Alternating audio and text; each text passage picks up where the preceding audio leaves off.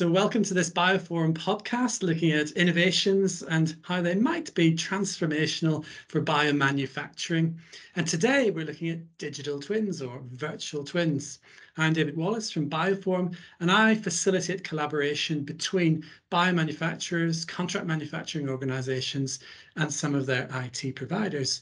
And with me today, welcome, is Kim Wilson from Dassault Systèmes, who is a wonderful contributor to my Bioforum team.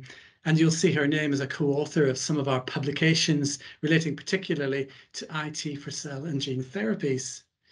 But Kim also posts on LinkedIn about digital twins and virtual twins. And I want to know more. What are they? Why are they relevant to biomanufacturing? So Kim, actually, I'm not quite sure what a digital or a virtual twin is. Sounds science fiction-y. So what is it in reality? Well, first of all, it's nice to be here with you. And digital twins and virtual twins are a topic that are very prominent right now in all of industry. In biomanufacturing, it's a little bit newer. So let's start with definition of terms. So a digital twin is a mathematical representation of a real world object or a system. Often they tend to be reproduced because they're kind of one-dimensional.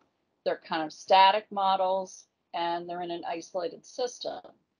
So a virtual twin 3D experience isn't limited to a mathematical model. It instead is dynamic, it's evolving, it's pulling in real world data continuously, and it's looking at the entire system of systems, including the operating environment. So that's what the key difference is. You're connecting a virtual twin with real-time data, and you're looking at various inputs to help you make better decisions. So it sounds a bit like machine learning and artificial intelligence. Yeah, you use machine learning and artificial intelligence to help you understand, all the data that's coming in, and it's helping make those decisions for you. But it's that constant feed of data into the system with real world information, and then that machine learning and AI that helps you see visually what's happening, and it helps you make decisions. So what would be the benefits of us using a twin for biopharmaceutical manufacturing? Well, biomanufacturing is kind of complex, and it's going to continue to be complex as new products are being developed and personalized medicine is coming into play, and that's going to be a bigger part of biomanufacturing in the future. As we've discussed in our CGT group, you've got smaller batches, you've got unique raw materials, you have a lot of manual processes, it's labor intensive, and all of that is expensive. So what could happen is you could look at a virtual twin of helping you to identify the process and how you might be able to make some changes, maybe add some automation, but you don't want to mess with a particular bioreactor of somebody's cells that's making a very coveted therapeutic. So if you could do that virtually and look at the impact of pressure and temperature and humidity and the raw materials concentration, then you could potentially optimize that production process. So that's what I would like to see people start to talk about. So that's what's going on in the bioreactor for individualized cell therapy with all that variation from different starting cells and so on. But we also talk a lot about how there's challenges in the whole supply chain. Do you see any opportunity for modeling the supply chain as a twin? Absolutely. And you could be looking at the raw material suppliers and then post processing as well as your product goes out the door for delivery. You're also going to be considering, in a regular biomanufacturing facility, not personalized medicine, all the factors, the equipment and maintenance schedules, and where are the raw materials, you pull them from stock, and what do they look like on the floor. These are the kind of things that you can look at in real time with a twin. So in our cell and gene therapy biomanufacturers, but also with conventional biologics, a lot of our member companies are investing in new facilities. And sometimes they're those ballroom facilities where everything's reconfigurable. Is there an opportunity for twins in that environment? Absolutely. Companies are doing that today, and we're working with some of them. And what they're doing is they're realizing that, well, some of this came from the pandemic, frankly, that the need to be more agile and flexible matters. And if you have a more modular facility, a ballroom concept, let's say, then you're going to have your equipment on wheels. You're going to have all the input flows coming in from external walls, and you're going to be able to move the production equipment around depending upon what you're making. So it's absolutely being used for this purpose. But what's different, because we already have CAD design tools and 3D things that allow us to sort of position things on the floor. What's the extra that making it a virtual twin adds on top of that? So you can look at it from like the plant, the product, the process, and the patient. That's how we like to, the 4 Ps. So for a plant, in an existing plant, you can consider adding equipment, doing an expansion. You can also look at where the equipment should go and any clash detection that would exist, ergonomics for safety for the people that are working in the facility. These are all the things you can do in an existing facility. Now, if you have a greenfield facility, you can design everything on, and make a virtual twin of it. And you could take 2D drawings. If you don't have 3D drawings, then you could scan an existing facility and maybe morph it into what you want the new facility to look like. You can use a catalog to bring in the equipment that you're considering. If you're going to adopt robotics, and that could be happening in the packaging area specifically, I'm thinking, you could look at different robot vendors and anticipate what the movement would be. We have software that does that is agnostic to a robotic company. We have almost 2,000 different robotics manufacturers in our arsenal that we pull from. And in the catalog, you're going to be looking at not only the equipment, but the conveyors, the piping. You're going to look at electrical, HVAC. All of that can be done. And then another consideration for the new facility might be a clean room. And you can look at HVAC related to that as well. So during COVID, we got a lot of experience working with hospitals. And in fact, if you'll recall, early in the pandemic, Wuhan put up some emergency field hospitals. They built them in weeks. And we were asked to look at the HVAC for one of these designs so that the people that worked there and the people that weren't sick could benefit and potentially not get sick. So we ran simulation models using a twin, and we were able to help them adjust the design. And all of this was in that race to bring something, a new vaccine to market really quickly. What do you think are the key things that helped get things to market quickly that twins might be able to help with? Well, there are a couple of factors that happened. The first one, which we can't ignore, is Operation Warp Speed, which allowed companies to invest because there's funding there. There were raw materials that were expedited to certain facilities so that they could continue their work. Manufacturers were actually, if they had a somewhat of a good candidate, were starting to manufacture in bulk, which they would never normally do because it's too expensive. And if you don't pass the clinical trials, then that would be a waste. So things were happening in tandem. In clinical trials, in some cases, they were doing, multiple phases at the same time. So that was unusual. The other thing that happened was clinical trials, people weren't going to a location the way you normally do a clinical trial because they weren't allowed or they were incapable. So, and the problem was people were dropping out of clinical trials. So, one of our subsidiaries, Metadata, is a clinical trial company, and they launched a platform so you could do things virtually. And this way, the data would be coming in through the computer. The supplies would be sent directly to the patient's home, and this would all be monitored in real time for safety by the company that manages the clinical trials. So that was kind of innovative. In fact, Moderna used our cloud with metadata for their clinical trials. So that was unusual.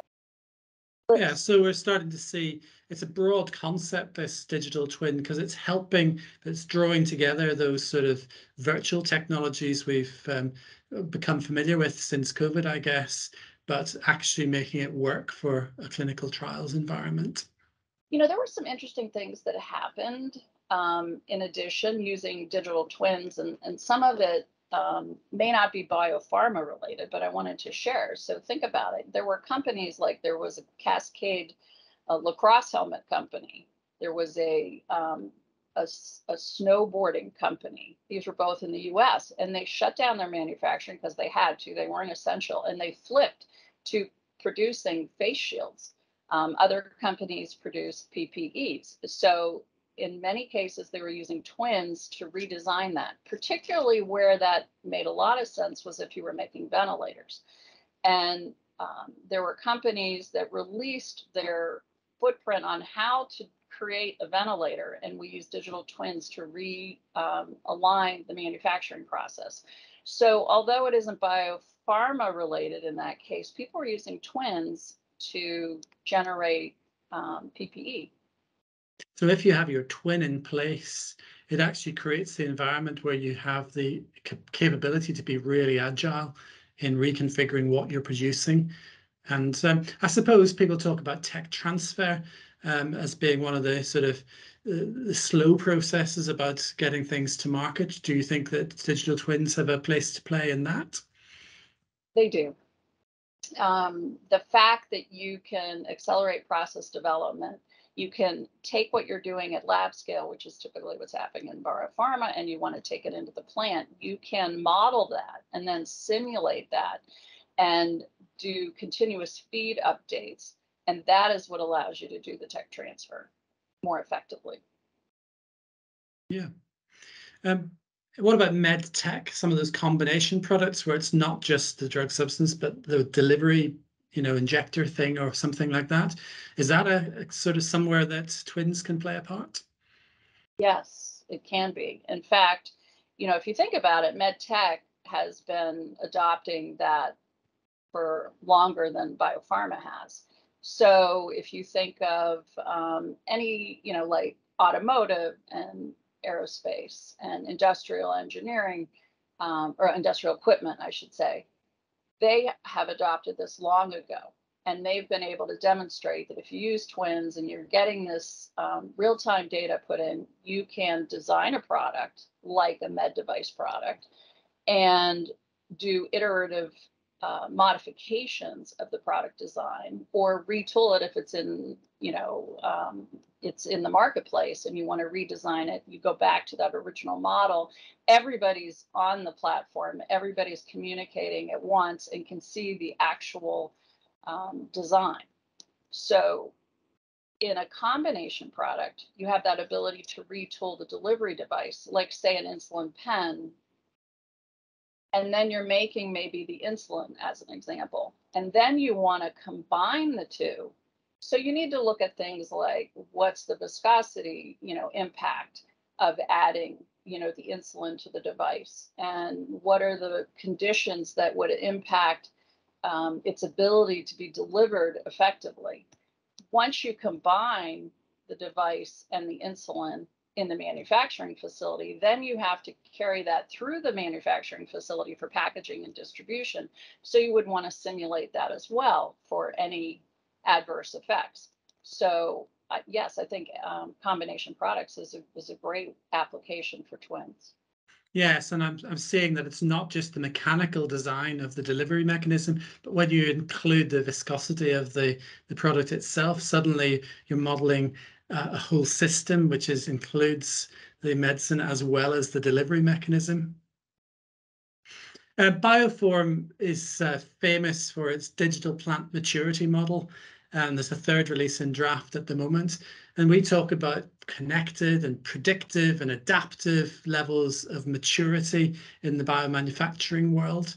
Where do twins fit in that sort of framework? So I think you right now it fits in the middle. You have to not be at the basic level because you need to have connectivity. You need to be using the IoT tools. If you can get to level 5 someday, that would be great. That would be ideal. But I think it's workable if you're in level 3 and 4. Now that's a surprise. I thought you would be saying it was at level 5. So if we've just got some basic connectivity of all our plant equipment and quality and so on, then you reckon we can do some meaningful digital twinning? I think you'll end up doing maybe isolated twins. You may not have the system of systems experience if you're not approaching level 5. But what I would encourage people to do if they're not doing this today is to get started. You know, you could look at just a twin of your plant or a twin of a process. Once you get started and you see the benefits of the collaborative effects within your organization and a direct input, let's say if it's a plant, an output of improving your cost or your personnel or your equipment maintenance. These are things that are directly transferable into the bottom line. And then you take that up the ladder to management and the business, and they start to see the value in it. And it would pay for itself over time. So that's why I would say, ideally you want to be at level 5, but realistically, who's there? So you talked about getting started with twins. What do you think are some of the key things that biomanufacturers should be thinking about in order to make it possible to have twins or to do these smaller scale twins that you've described? The company needs to get on board. It's a paradigm shift. Um, it needs to come from the top that they're going to make this change. They're going to look at the real world data coming into the system and providing actionable insight. I mean, there's so much data that companies collect. We're And drowning in it. yeah, and what do you do to contextualize that so that it is actionable? And this whole approach needs to come from the top. And if people are supportive into getting started, then I think it will be easy for them to see the translatable nature of expanding it so that you could do the whole environment where you're looking at the plant, the process, the product, and eventually the patient you're going to be improving the outcome for the patient, which is why we're all here. So this has been happening already in aerospace and car manufacturing and even in heart research. I've seen some of your case studies. They're marvelous. But what are the obstacles in biomanufacturing? Why has it not happened here yet? What's stopping us? I think, we're looking at it's like you're baking, right?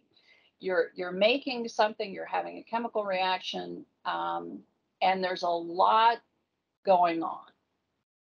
And my impression is that people have been doing it a certain way for so long, they don't want to touch anything because it's a highly regulated environment. It's kind of like I make the cake every time, and even though the humidity goes up or my altitude goes up, I don't want to touch it. And this is where I think we can make advances.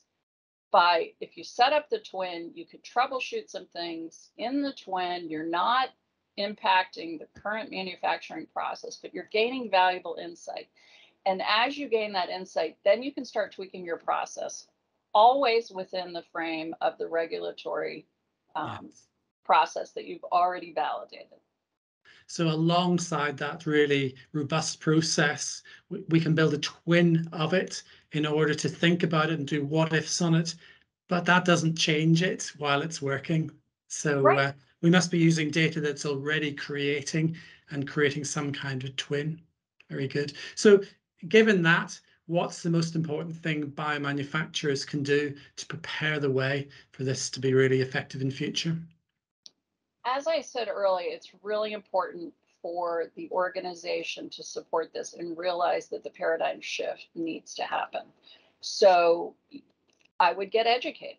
I would bring people in and start talking about how could I impact my production process or my plant, and think of the things that are causing the most headache, the bottlenecks that exist, and identify where you want to start.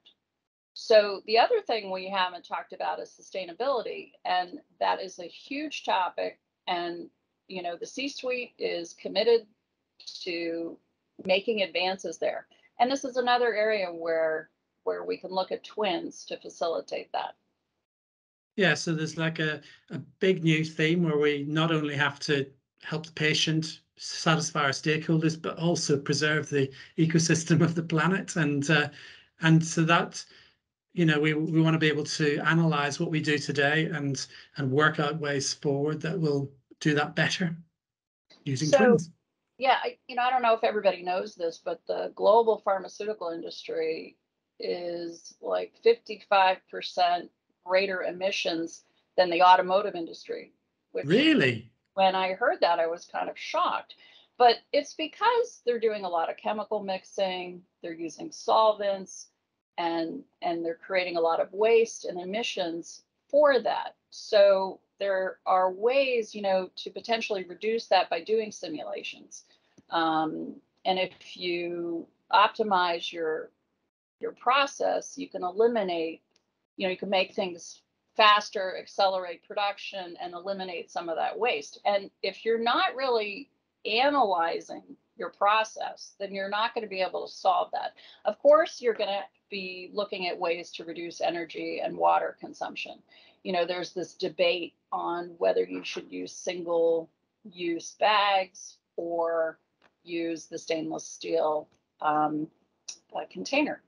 Well, there are models that I've seen that are in, we have demos for it, where you can add in all of the elements and the impacts, and it will tell you which is better in your situation.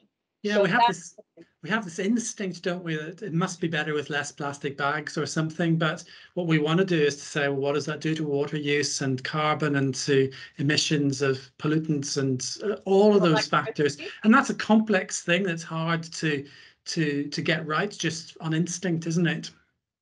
There is, and there are some standards that have been created by an external firm, and those are used throughout industry to state, this is what you would look at if you're going to consider which would be better in your situation. It'll look at factors like the rinsing that has to, washing of the stainless steel that has to occur, and what do you do with that waste and the energy required to accomplish that task. Whereas a single-use application, it is plastic, but it doesn't use necessarily all of that energy, and creates a better sustainable product, frankly. So sustainability is a key win for the C-suite.